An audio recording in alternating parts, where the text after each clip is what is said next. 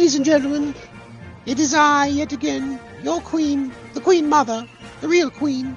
That's a fact. She doesn't like to accept that fact, but I was the real queen because I had a king. She's just a queen with a prince. Who gives a shit about that? But that's not why I'm here. I'm here to reintroduce you to the fellas. They're back. And they're doing the thing that I love most, which is talking about British films. So join us today. And me, the Queen Mother, I'll be sitting silently in the background watching the boys talk as they discuss a fine film made by the British public with British steel and British ingenuity. Thank you, and welcome to For Screen and Country. Good day. Thank you, Your Majesty. It's always appreciated to have you on this podcast. It's an honor, really. Jason, can I ask one question, though? I mean, you can ask me anything, Brendan. Why was she completely naked from the waist down? Well, that's the thing. The dead have no shame. That's a piece of wisdom that I... My favorite Jim Jarmusch indie film, yes. The dead have no shame. That's actually a good name for a movie, I think. Or it would be a good name for like a kind of a gothy punk band. The dead have no shame. They walk around naked. There we go. First hit. I'm Brendan. And I'm Jason. And this is a podcast called For Screen and Country.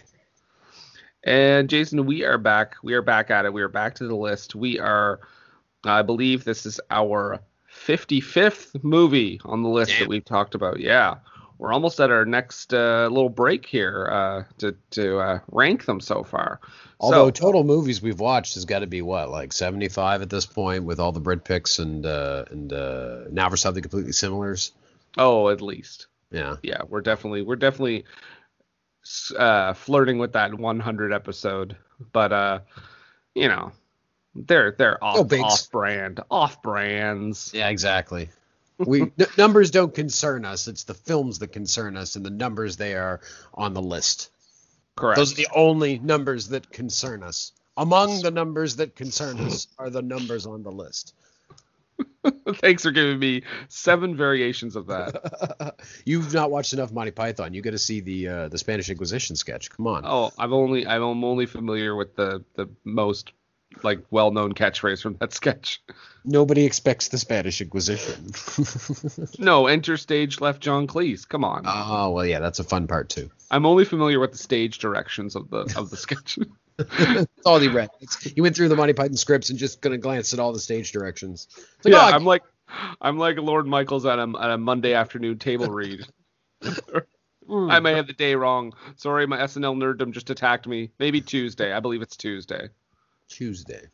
For me, it was a Tuesday. And if you didn't think we would reference that movie, then you haven't listened to this podcast before. But Jason, we're talking about number 89 on the BFI Top 100. It's a little film called Fires Were Started.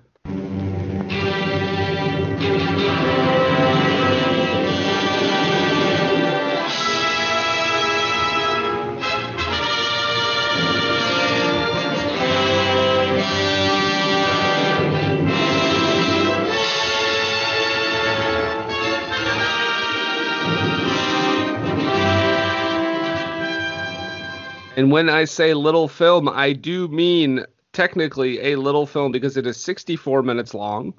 Perfect. Every film should be 64 minutes. It would be great, wouldn't it? You could cram everything in 64 minutes. Oh my God, Peter Jackson would have a heart attack. Yeah. I just see the fast-paced 64-minute cut of the Lord of the Rings trilogy.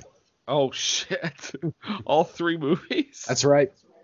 Got it into one big long music video. Each movie has to be like 21 and a half minutes long. Yep, that's the challenge. Oh my God. Well, Fires Were Started, number 89. This movie was released in 1943. Good year for movies. Yeah, I mean, right in the midst of World War II, still going on. Absolutely. Get to go to the theater and hope it didn't get bombed. Yeah, you crossed your fingers and crossed your legs and kissed 2 of your fingers and held them up to the sky. and just think of the king. That's all you could do. Yeah, King Vidor. Right? That's what you're talking about? Yeah, Okay. that's the guy. But this movie is directed by Humphrey Jennings. Mm-hmm. It stars a bunch of real firefighters. Yeah. And I'll just read some of their names because, I mean, they're all real firefighters, so I think we should lend a little bit of respect to their names. But we have William Sansom, who actually wrote a book on the behind the scenes of this movie, which we'll talk about in a little bit. George Gravitt, Philip Wilson Dixon, Fred Griffiths, Johnny Houghton, just to name a few.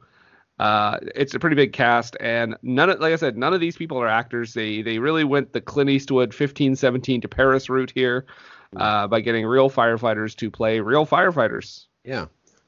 And they do an acceptable job, but they're not really given much heavy lifting beyond being firefighters. So that's pretty cool. I think that's what I appreciate about this movie. Because, I mean, I might mention this other movie a lot, and I already mentioned it once, but I don't know if you've seen Clint Eastwood's 1517 to Paris film. No, I've not seen it, but I'm familiar with the concept that he got the guys that were involved in that incident and made a movie with them, which playing is a problem. Yeah, playing themselves, but that's a problem because they're not actors, and they probably did their best, but not everybody's an actor. Here's the thing too, like this movie, you could say like you said, they're playing firefighters. They're not trained actors, but they're doing some stuff. They're doing some easier stuff. Like, he's not making them go above and beyond and doing some like fucking Marlon Brando shit. No. In the 1517 to Paris, I think one of the fatal flaws of that movie, besides the fact that the actual incident is the last 10 minutes of the movie, is that Clint Eastwood has them all acting like in scenes that normal actors would probably struggle with. Yeah. Or actual actors, I should say. Yeah, and whereas this movie is very specifically about these firefighters doing their job, and most of the movie, outside of the first few minutes of it, like the first 10 or 20 minutes of this thing, I guess a third of it really at that point, but like most of this movie is them fighting a fire, so they're just doing their job at that point. They're using the equipment, they're fighting the fire in the method that they would do it, and everybody is doing the things that they would have done during this particular period. So. And Jason, I was going to say, can you describe the plot? But you basically just did. Yeah, these guys. This movie is set in the winter and spring of 1940, 1941, and this is during the Blitz. So this is a period where England was bombed for like 50 straight nights by the German Luftwaffe.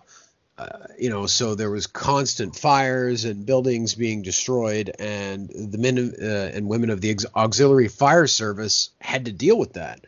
And this kind of docudrama, it's not a documentary because this isn't a real fire they're fighting, but it is a recreation of the stuff the auxiliary fire service dealt with in that winter. Now, by this point, when the movie is actually made, and it's noted in the beginning of the movie, I think that the auxiliary fire service was rolled into like kind of a national fire service at that point. But this movie, this documentary or docudrama, as it were, was made to kind of memorize or memorialize the AFS and what it did for Britain. And because when we think of World War II, we often think of the troops on the front lines, the pilots in the skies, the sailors on the seas, but we don't as often give enough credit on the home front to the people that were dealing with that stuff. And the firefighters in London were dealing with a massive fucking job because they were out there every single night putting out fires started up by German bombers. With gasoline. Well, maybe a couple of them did, but they wouldn't have lasted long. They didn't take that. But yeah, so that's why it's interesting actually in this movie, because we know this movie's filmed during the war. Like, they're using actual bombed out and burned out buildings to set fires in so that they can film them putting them out, Mm-hmm. Yeah, it's pretty wild the way this movie is filmed. It's real convincing. Yeah, no, absolutely. And I think going back to the use of non-actors, I think that helps because you may have people in a Clint Eastwood film playing themselves that don't know how to hold their arms when they walk. That's a real thing. They really look uncomfortable about where to put their arms. Again, But they're not actors. They don't have the training. It's hard to just say to someone like it's easy to say like, oh, just be yourself. But if you're not used to being on screen, yeah, what the fuck, you don't know what the fuck you're doing. I mean, I think you can contribute that to. I don't think Clint Eastwood is the best director for actors, honestly. Well, certainly certainly he's not the best director for non-actors. He doesn't give a whole lot of direction, from what I understand. So he needs those strong actors to work with them that'll just do their thing. Yeah. Oh man, he should work with Shatner.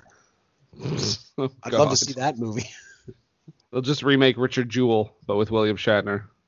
Please do it. I want to see it. But like, yeah, so in that movie, like, obviously, like I said, the actors have a hard time, like, even knowing where to put their arms. But in this movie, a lot of it is firefighter, just kind of, their day-to-day life and what they would normally do and how they would talk and their lingo, and they don't dumb it down for anyone. I think I kind of really appreciated that. Yes. Is that they make it as accurate as possible. Even though you could argue that this, I mean, I don't think it has a negative connotation, but you could argue that this is like a propaganda film. No, 100% is a propaganda film, but that doesn't make it invalid. I mean, hey, we could talk about Triumph of the Will all day and how and we won't filmmaking, but also it is a propaganda film for a terrible regime. Now, this thankfully is a propaganda film for firefighters in a regime that we are friends with. So are you making the hot take right now that the National Fire Service was a better regime than the Nazi Party of Germany? I would be willing to state that unequivocally. Wow. To the world. Wow. Yeah. If the Auxiliary Fire Service had have run Germany, we wouldn't have had any problems. No, if the Auxiliary Fire Service had run Germany, they would have had to change it to the National Fire Service. Then we would have been fine. Yeah, exactly. But yeah, so this is a hot take from Jason. Please don't add us. Yeah, don't add. But yeah, no, I think it's interesting because, like I said, there's a lot of very. I do have a clip here of some of the lingo that they kind of go back and forth with, and this is actually not the firefighters, but this is the ladies, the operators, that are forwarding messages to each other too during all this craziness. And let's just listen to it because it's very mechanical, and it's very just, I guess, I don't know, matter of fact. Yep. Anyway, let's just take a listen. Rise station. 2 heavy units and 2 TPs. Thank you. 2 heavies, 2 TPs, sub. Control here. Can I have your return of appliances, please? 1 heavy unit, 3 trailer pumps, and 1 heavy unit off the run shortage of riders. Thank you. B station, sir. 1 heavy unit, 3 trailer pumps, and 1 heavy unit off the run shortage of riders. Right. Can I have return of your appliances, please? 2 heavy units, 1 water unit, 1 ramp lorry. Thank you. Control here. Can I have the return of your appliances, please? 2 heavy units and 2 TPs. Thank you.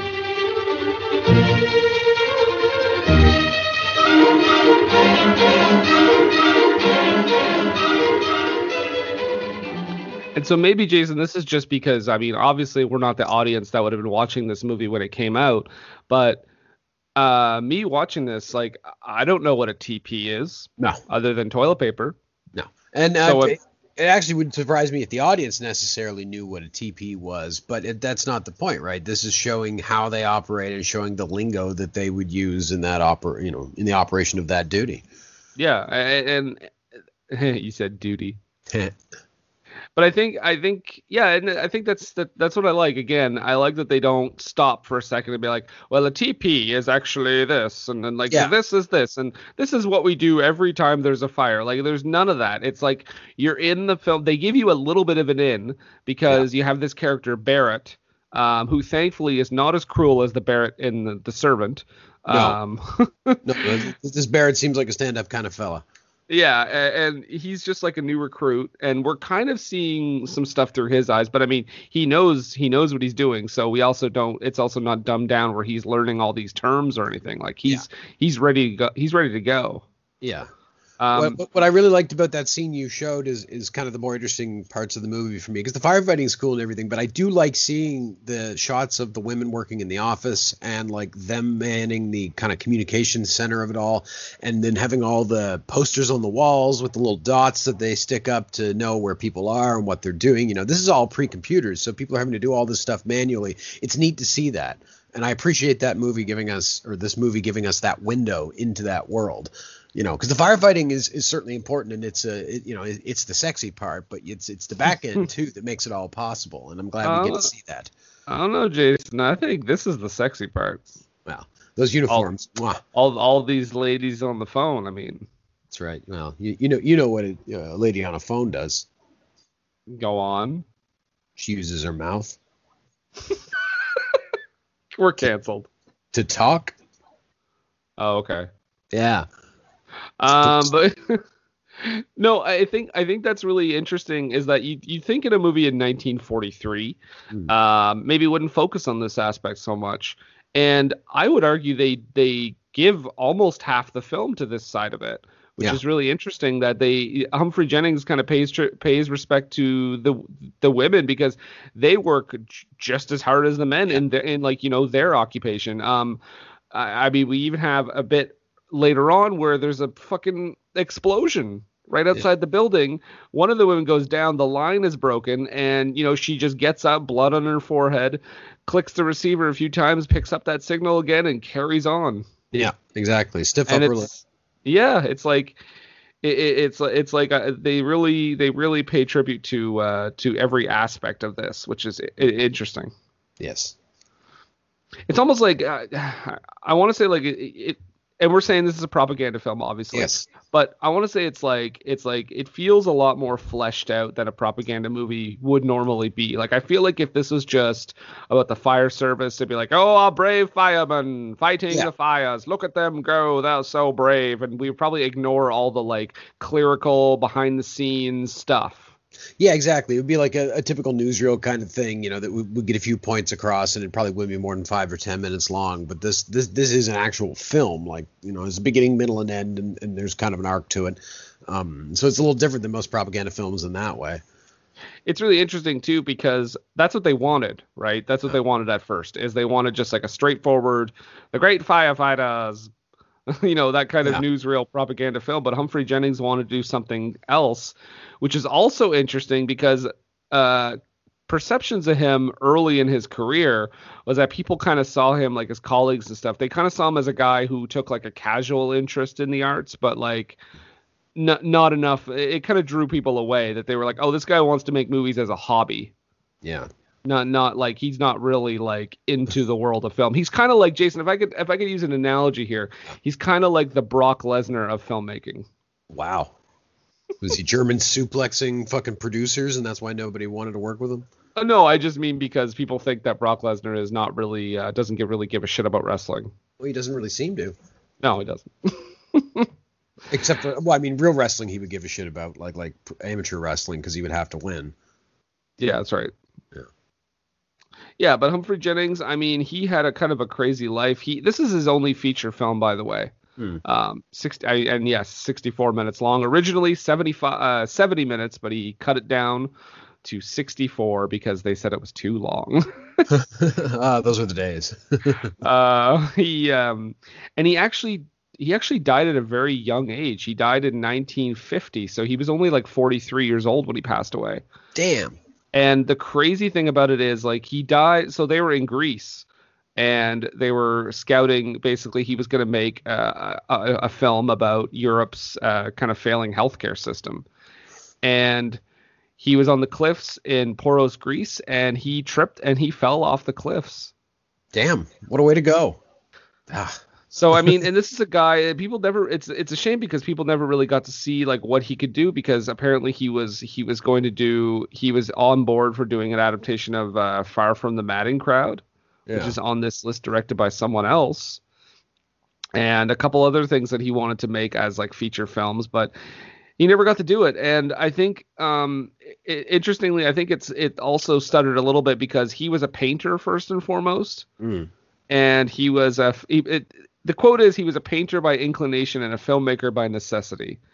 And he only began working for the I guess for the government, for the crown, after he exhausted the annuity on which he had been living while trying to make an artistic breakthrough. So he became a filmmaker to make a living. Wow.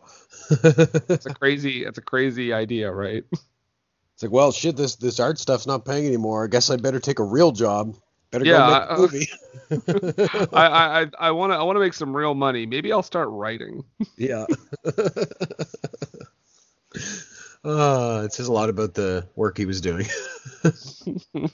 One movie I kept thinking of while watching this, and I'm not sure why, because I mean maybe there's some similarities, obviously in terms of like the characters and everything, but yeah. I kept thinking about Ladder 49. Ladder 49. That's John Travolta. No, that's Backdraft. Yep. It is John Travolta. John Travolta, Joaquin Phoenix movie. Right. Kurt Russell is in Backdraft. Right. Exactly. I wasn't thinking about Backdraft. There was no arsonist. I have not seen Ladder 49, so I can't make that connection. Well, there goes 25 minutes of our podcast, Jason. No, I kept thinking Ladder 49 because, like, I mean, I don't know. I don't think that movie's that great, but it's doing the same kind of thing where in this movie we have a lot of camaraderie being shown between the boys and the women, and that's another part too where I found it they kind of avoid the stiff upper lip newsreel propaganda-ness of it all. And I'll play an example here is where they're all getting ready for service or for their shifts or whatever. And Barrett starts singing a song that's a little dark if you think about it as each man enters the room. One man went to mow, he went to mow a meadow. One man and his dog went to mow a meadow. Mr. Cook. Two men went to mow, they went to mow a meadow. Two men, one man and his dog went to mow a meadow. Three men went to mow, they went to mow a meadow. Three men, two men, one man and his dog went to mow a meadow. Here's Jack up. Four men went to mow, they went to mow a meadow. Four men, three men, two men, one man and his dog went to mow a meadow. Jump balance. Five men went to mow, went to mow a meadow. Five men, four men, three men, two men, one man and his dog went to mow a meadow. B.I. Like it snappy. Six men went to mow a meadow. Six men, five men, four men, three men, two men, one man and his dog went to mow a meadow. And here comes the headmaster. Seven men went to mow a meadow. Seven men, six men, five men, four men, three men, two men, one man and his dog went to mow a meadow. And like the reason I let that go on so long is because they play a different melody for each firefighter that comes into the station. I love that they play like the boom, boom, boom, boom for like the commander. Yeah, that's very nice. Now, does mow a meadow mean like go be buried in a grave or something? Is that why it's dark? I think it has connotations about that. Yeah. British people, let us know. I'm looking it up right now. We're gonna find out here, Jason. All right. Well, I guess Google exists, right? Mow a meadow phrase. All right. Let's see. To mow a meadow definition. Yeah, I don't know. Oh, it's just the definition of a meadow. Well, we know that. It's an old children's song. I know that. So probably like most old children's songs, it's got a very dark connotation. Oh, probably. No, I mean, I got the sense that it was like basically sending them off to their possible death. Yeah. Like one after the other. Yeah. It was very it was jovial, but it was also kind of dark at the same time. And actually, so the actor, I mean the firefighter who plays Barrett, who's performing there on the piano, they came up with that about 5 minutes before the camera rolled. Huh. Because they wanted to do this movie had no script, apparently, according to William Sansom. And they saw the piano and he could play piano. And he said, well, you want me to perform something? So they came up with this little Moa Meadow moment here about 5 minutes before they filmed the scene. I would say this is probably I mean, I don't know much about the impact of this movie, but I feel like that's probably one of the more iconic moments of this movie is that scene, and at least in my mind. Yeah, well, and since we're talking about music, if you don't mind, Jason, I would like to play one other musical moment in this movie. Sure. Because it's kind of a similar thing, a much darker feeling though when you listen to it or when you see it. But it's when they're slowly, so they're in the station, they're all there, and it's when they're slowly being called away to deal with, the fires that are going on. Yeah. And this really hit me. I think this was a pretty powerful moment here.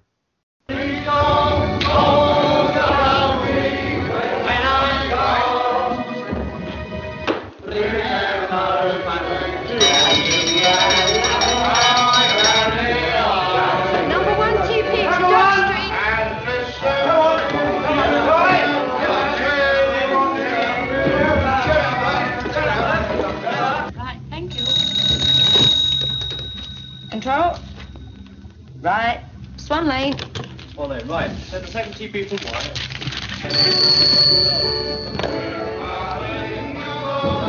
Swan Lane. TP2.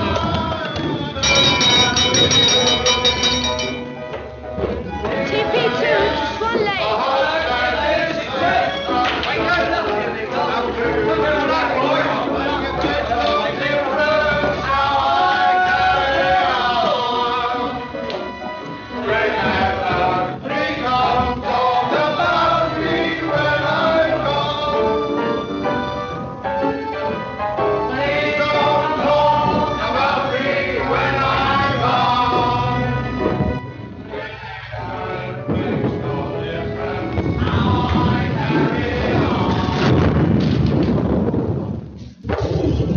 Johnny.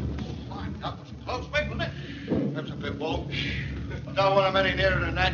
But I'm close to cover now.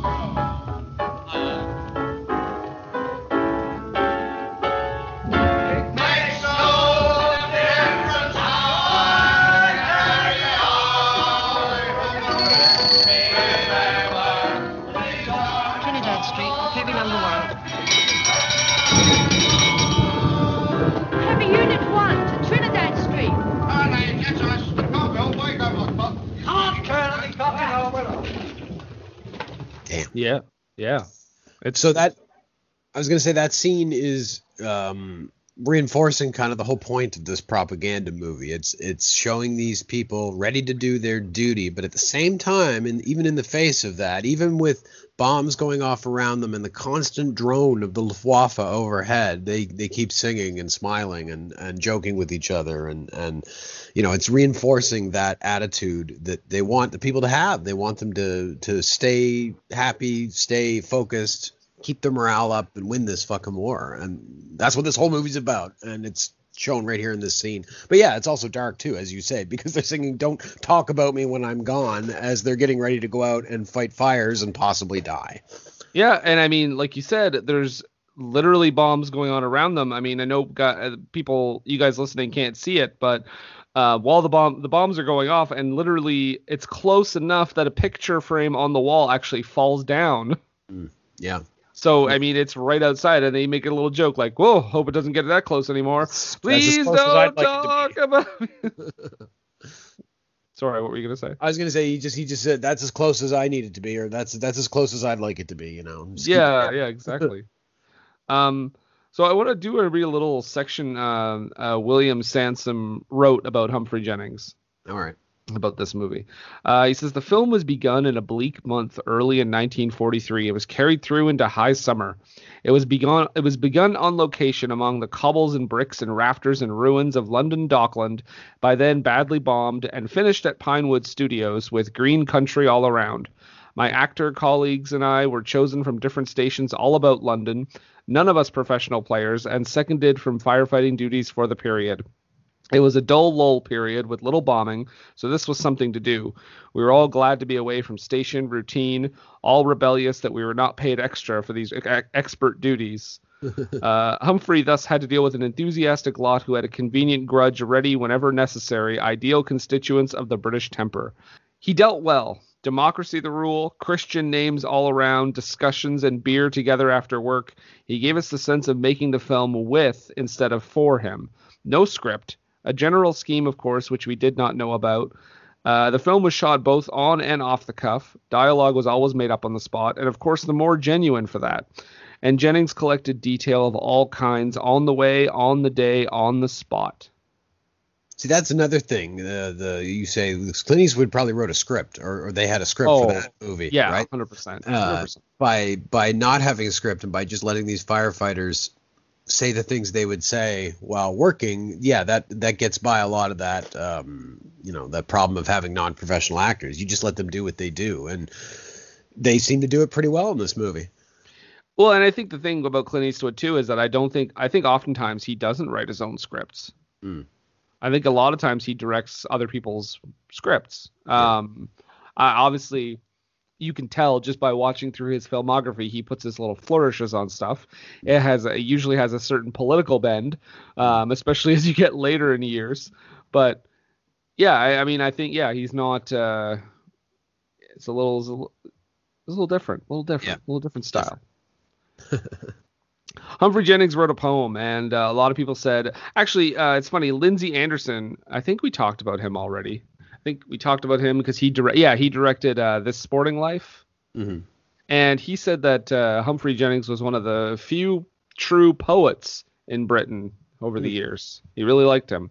And Humphrey Jennings has a poem here, and I will preface this by saying this was written in a different time. So there might be a couple words here and there that maybe don't fly so much these days. So I apologize in advance. But this poem was kind of encapsulated, I guess, Humphrey Jennings' view on things and how he went about his work.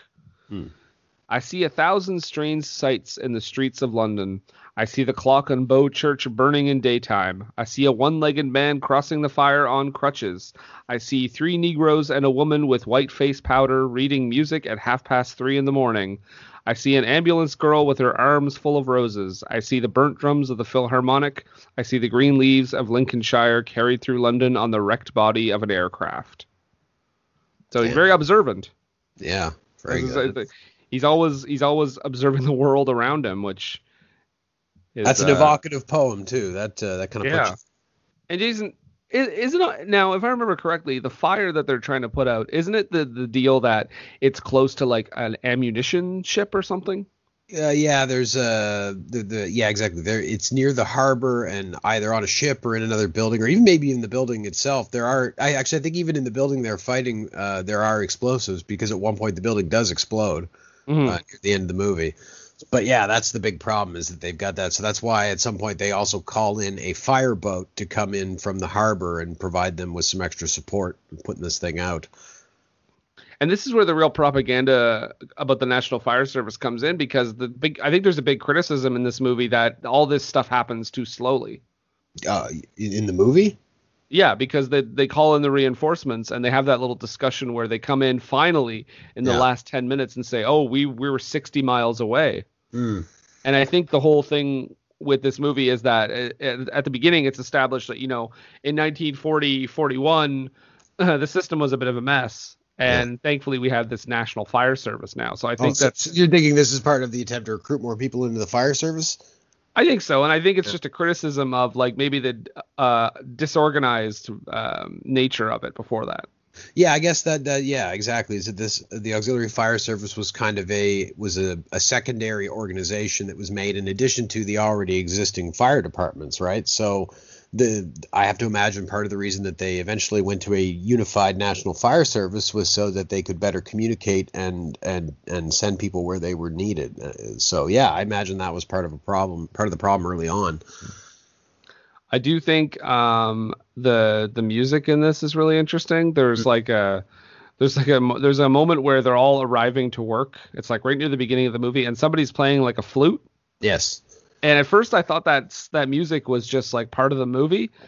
And then old Humphrey Jennings, I guess, was proto Scorsese, because we pan over and this guy is just playing the flute. Yep.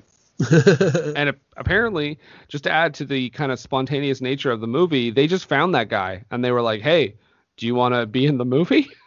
Yeah, well, of course I do. So yeah, but that's also legit. I mean, he probably was realistically standing out there playing a flute just to entertain people and keep spirits up, and yeah, that's exactly what he's doing there. Yeah, I think that's really interesting. That they use something so like just found and naturally integrated it into the movie, because it doesn't feel weird that this is happening. Like you said, it's just a guy playing a flute, probably entertaining passersby, but it also sounds a bit like a funeral dirge. Like, Yeah, it's a little melancholy. because they know what they're going off to. They know that this could be it. But don't you think too that that's like almost like a documentary thing to do, is just as you're shooting things, you might have a plan for the day, and then you might see something and be like, oh shit, we can use that. That's a whole other thing to add to our movie. Yeah, exactly. I do have one question that Ask away. questioned the authenticity of this. Would a sunken barge have a sign that says sunken barge? That's a real good question. Well, maybe if it had been there for a while, somebody had thought, well, I better put a sign on it. So Okay, people know. because to me it's like, I don't know, it just seemed like if the ocean had a sign that said ocean. Well, maybe like the sunken barge was probably something that would be an issue, but they couldn't deal with it because they were too busy, moving ammo and fighting fires and doing all the things the Britons were doing in London in 1941 and trying not to die. Maybe they just didn't have time to pull that barge out of the harbor, so they put a sign on it just to be like, "Hey, sunken barge." Well, and the sunken barge is oh my god, what's Chekhov's sunken barge? Yeah, Because we're introduced to it.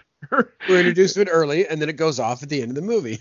Yeah, they use it to put the fire out. We haven't really talked a lot about the firefighting aspect of the movie, because I think the first 30 minutes is just so interesting, the way they set it up, and the stuff with the female operators is so great. And I think the firefighting itself, like you said, is kind of secondary.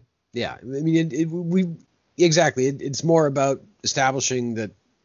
I guess showing off the procedure of how this all is pulled off. And then the firefighting is secondary, but it does come into it, and it is a big part of the back half of the movie. And it is cool to see because they're using such primitive equipment compared to what we have nowadays.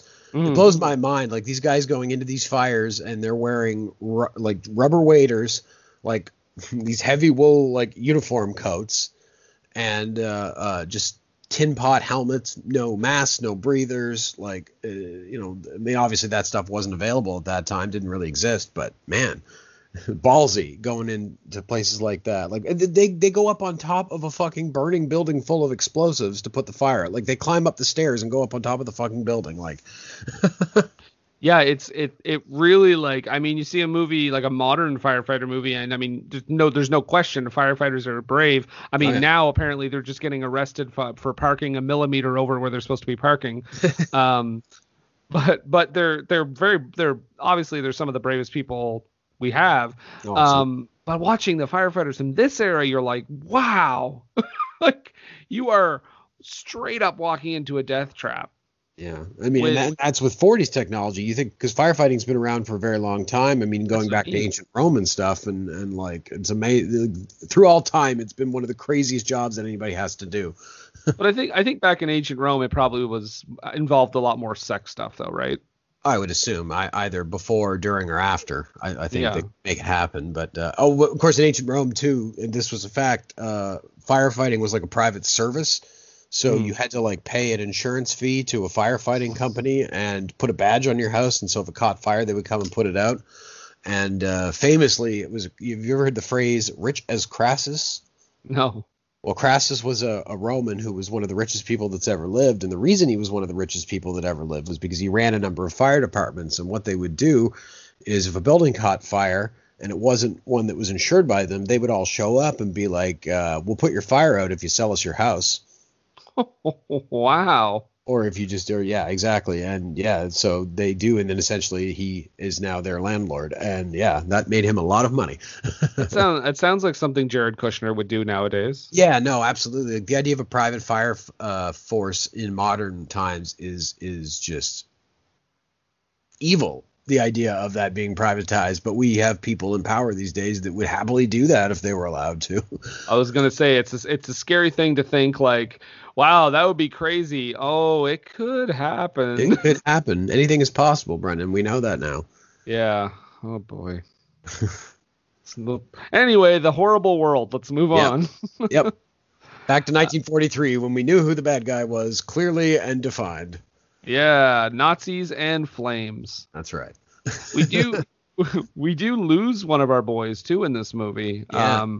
And again, this is another kind of ladder 49 moment for me because we the way they cut to like the firefighters holding the coffin, we lose Jacko, by the way, because Jacko is on top of the building and he helps to get one of the injured firefighters down, but he lets go of the rope, meaning they can't come back up and grab him.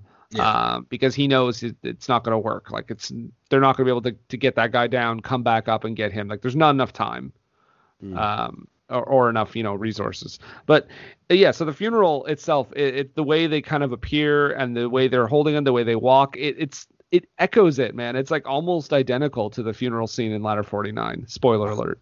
So I would assume that whoever made Ladder 49 had probably seen this movie. I mean, they would have to. I feel like this is a movie that like is known more among filmmakers than, a general public, unless, you were alive back then or you're a big or you live in Britain and, you've done tons of research about World War II and cinema. I feel like the general public doesn't have a huge awareness of this movie. Well, I can say I'd literally never heard of it until you rolled the dice. So. Yeah, no, me neither. I remember seeing it on the list and knowing vaguely that I thought it was like a documentary, sort of. Yeah. So I was looking forward to this one just as a stark difference to everything we've talked about. Yeah. Yeah. I just absolutely. think just so different from everything on this list. Yeah. Just the idea of a docudrama and of course 1943. I mean, I don't know whether that had really been done at that point. I mean, surely somebody had made movies that were like dramatizations of real stuff, but a lot of times they were probably just passed off as documentaries. So I wonder how many actual like things that were considered docudramas were made and were known to be docudramas and not just something like Nanook of the North, with I was gonna stage say, yeah. scenes and whatever. Yeah, I was going to say Nanook of the North, which was later proved to be mostly staged. Staged, but also, it is based on reality, but yeah, staged. Yeah. Well, I mean, I guess I can answer that by saying I guess Humphrey Jennings made stuff like that, but they were like, again, they were all essentially shorts before this, and only this is his only feature. He did maybe vaguely controversially make a short about post-war Germany, which a few people were kind of iffy on, but. Yeah. So he did do that, but I mean, got to make your paycheck, I guess. That's right, man's gonna make money. But yeah, I don't know. This is there's a lot of stuff going on here. What do you think? You got any other bits you want to add? What is it called? Bits and bobs. Bits and bobs. Well, I'll go through some bits and bobs and I'll give you an overall on this thing. I like that from the start we know it's a propaganda film because it's the Crown Film Unit. So yes, and don't they say like in full cooperation? Full cooperation with the government. I wonder if he was just hanging out there because every single person in this movie is a white person except for one random Asian dude in the very beginning that Barrett asked for directions to the fire station and he's just like, yeah, it's down around the corner on the right. So I wonder if that guy was just standing on the street and they're like, we'll put him in the movie. Based on everything else we've talked about, that seems pretty reasonable. I think you're onto something. Yeah. Let's see. I like that shot early on of two ladders that are kind of like in a point. They kind of come to a point on the screen and it cuts to the clock that is in the middle of the screen. Mm-hmm. That's a nice transition. A lot of good wartime London shots, especially of the harbor in this movie, getting a sense of kind of the activity and what's going on. I feel like every British war movie we'll ever watch has singing in it at some point. So, I think so. I think it has to. So it was good to do that. I think that's the war movie version, the British war movie version of the Bechdel test. Yeah, exactly. Has it got singing in it? Absolutely. No singing in it? I'm sorry, damn busters. The lighting in this movie is really good, and either they put out a real fire or they were really detailed, because when they go and when they first turn the water on to the fire and the water hits the fire, we get the steam from the water, and it totally changes the lighting immediately of the scene. So good on them, either for just putting out a real fire or for having that kind of detail, because it looked great. Can I ask you one question before you Sure. read your next thing? Am I crazy, or did the beginning of this movie, where everybody's like kind of individually getting ready to go to work and everything, did it kind of remind you of like the Full Monty or Brastoff? Yeah, a little bit, I guess, now that you mentioned it. I hadn't thought of it at the time, but yeah, absolutely, where these guys, they're kind of comrades in arms, and they're going to do their job and everything, getting ready for work. Yeah, I could see that. I mean, obviously, almost no time spent on their home life. I mean, we do see that Jacko is told before he leaves not to do anything stupid, and then he ends up being the one, of course, that sacrifices himself. But Brastoff for sure. I thought of that the whole time. I was like, oh wow, I wonder if like that was like one of the first movies to do even that sort of opening to a movie. Yeah. Anyway, I just want to mention that. Another moment that really hits you is right near the end, where they put the fire out and everything, and there's kind of a minute of quiet, and then the air raid sirens go off again, and it's like, here we go again, fellas. Another moment that actually, now my wife's father, Dan, he's a lovely man. He's been for much of his life has been a volunteer firefighter, and the moment that kind of stood out to her that she commented on was when the canteen comes in, because after the fire and everything, and then this mobile canteen truck pulls up and has food and stuff for the boys. And growing up, she said that was it wasn't necessarily a truck, but like after every fire, the volunteer firefighters would come back, and the ladies from the community would all have sandwiches and drinks and stuff and food all for them afterwards, so that they could get a meal and recharge. So that rang really true. Now an overall in this thing I got to talk about briefly is that this is an incredibly procedural film. Yeah, this is a movie that shows you how they fight fires. Once they get into it. This movie is a propaganda film, and it is a procedural film, and thus it is very straightforward. We get almost no, like, outside of like the singing and stuff, we get almost no insight into the personal characters of anybody in this movie. And honestly, it's for the better, given that, as we pointed out, none of these people are actors, and we don't want to go down that road and try to force them into doing something they don't want to do. But like, yeah, this movie is very procedural, and it is a lovely tribute to the people who put their lives on the line every day. But I don't get the sense that this is a realistic movie, really. I mean, it is realistic because we see the procedure of it all, but like the fact that everybody in this movie is 100% completely cool and collected and is doing their job exactly to the point, like that seems a bit unrealistic to me. Like I feel like if this movie were made today, if we were looking back at this era, there would be much more like emotion as far as like when the people are actually fighting the fire. Like they're all very calm and collected, but like I feel like there'd be more shouting, there'd be a little more emotion, like, go, no, over here, move, like that kind of thing. Well, there's some of that stuff, I think. There's a little bit of it, but it's not on an intensity level. And I think that's by design, because this movie's point is to be like, look at the auxiliary fire service. We're venerating them for their service, and we're providing an example to the British public in the middle of a war. This is how you conduct yourself. You got to be like the heroes of the fire service and keep it together. So, I mean, overall, would you say that you liked it? Yeah, I like it conceptually. Okay. I don't know that it's particularly entertaining, but it is it's an interesting film to watch, and I feel like actually thinking about it, I bet you the people that would know this movie are probably British students, because I feel like this would have been an easy thing to show in class as like something from the war. You're talking about like the Blitz in London. You want to show people something to kind of give them a sense of what it might have been like in London. This would be the movie to show, especially because it's only 64 minutes long, so it could easily be watched in a period in a class. Mm-hmm. Well, I'm going to say I feel similarly, but I think I liked it a little bit more. I didn't have any expectations going into this one, obviously. I didn't know what was going to happen. I knew it was 64 minutes long. I was like, oh, is this going to somehow be a 64-minute movie that drags? But I didn't feel like it did. And as soon as I figured out, we spent 30 minutes getting ready and getting the camaraderie and getting a little bit of character, get a little bit of character work, and then getting to the fire for the last half of the movie. I was like, okay, this is going to be like a one night in the life of. Yeah. So I did appreciate that aspect of it. Like if you're going to make a shorter movie, concentrate on a shorter period of time.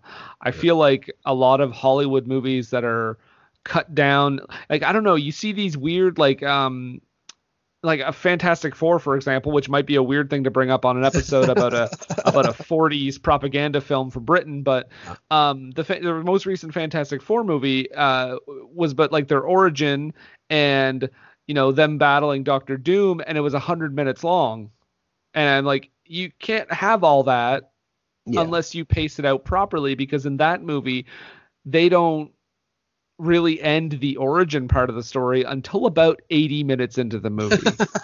So that's insane to me. So for a movie like this at 64 minutes to pace itself out like that is something I really appreciate, and to take on a rather simple story. Yeah, I'm not saying they should have necessarily tried to do more with it, but that's what they have. Yeah, and I respect it.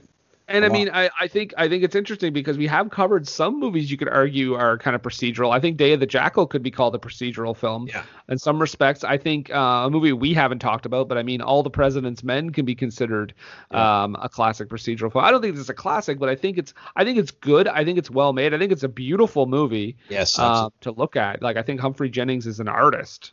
At constructing this movie, and I think it's so much of a historical. I think it has so much historical significance, though, that despite what you or I even think about this movie, I think it deserves its place on the list. And it's good because it gives a window into the home front in the war in Britain, and I feel like that often gets shafted in favor of the military end of it, because that's that's the sexy part. That's the fighting in Europe and all that, shooting Nazis. Everybody loves that stuff. That's entertaining as hell. But we sometimes forget that there was still these battles going on the home front, and we see it in this movie, and we saw it actually in Hope and Glory as well. And I'm glad we're getting a sense of that. It's good for us as people, Brendan, to know this stuff, but it's good for people that watch the movies on this list as well. Yeah, it just feels like a really well-rounded take on it. Yeah. Despite being I feel like you tell someone to make a propaganda movie, and this is probably the best thing that they could do with it. Yeah, absolutely. I mean, exactly. Absolutely. Rather than just being some, just boosting of the auxiliary fire service, they actually made a piece of art in the process. Yeah, Humphrey Jennings could not just make a straightforward propaganda movie, which to his credit. Yes. So I mean, would you agree with me that it belongs on the list because of that at least that significance of it? Yeah, for sure. And I mean, it's an important wartime movie. I mean, it's the same with be up there with Henry V, like just these movies that helped galvanize the British public's morale to win that thing. Yeah. All right. Well, fires were started, Jason. We did it. They were. They were, and they were put out with our love. Mm-hmm. So now you might have noticed, dear listener, that we are not in the same room. We are not. But don't worry, we're not in lockdown. We just had to make some rearrangements. Jason has some vacation coming up. Woohoo! He's very excited. Although if you're hearing this, Jason is long back from vacation. Yeah, it was great. I had so much fun. Yeah. Oh, did you see any local sports teams? Oh, they were all playing. They were doing it in a distanced manner. Well, now comes the time when we are going to roll the dice. And I figured, let's just roll the dice. I know when we were doing our remote episodes, we used a little shifty website to pick a movie for us. But I think, Jason, we built enough trust that you'll let me roll the dice. I will. Okay.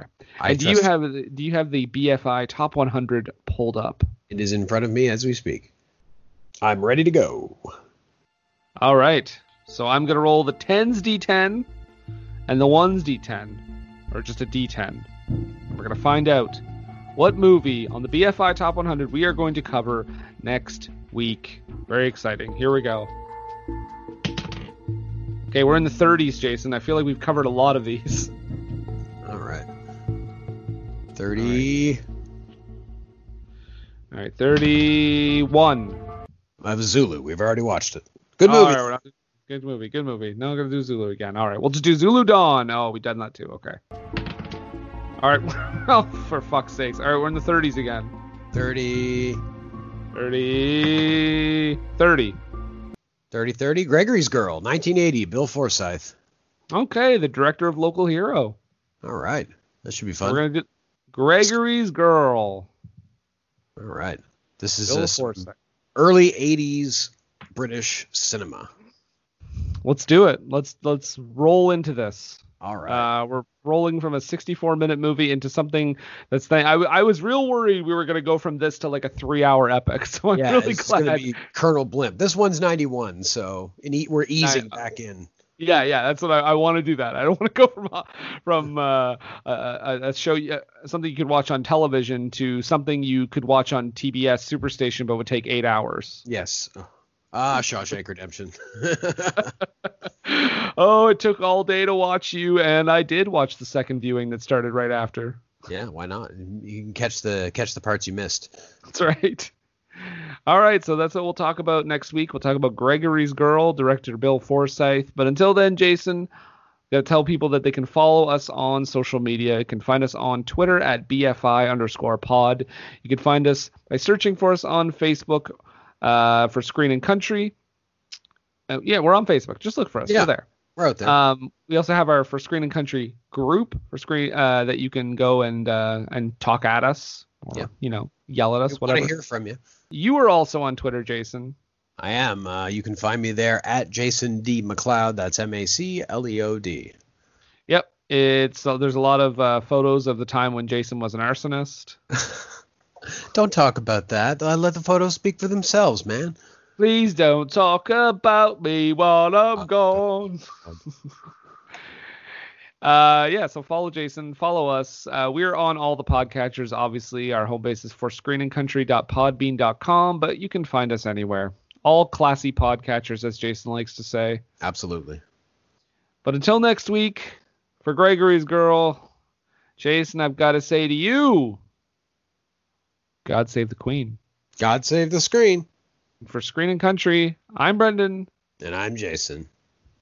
With gasoline. How can we sleep while the beds are burning? I'll tell you how. How? Gumption. Da-da-da-da-da-da.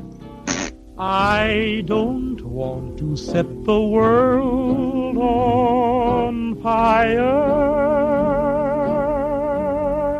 I just want to start a flame in your heart. In my heart I have but one desire, and that one is you. No other will do.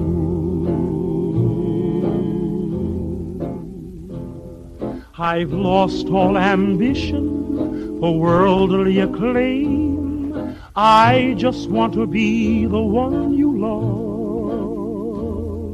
And with your admission that you feel the same, I'll have reached the goal I'm dreaming of. Believe me, I don't want to set the world on fire. I just want to start a flame in your heart.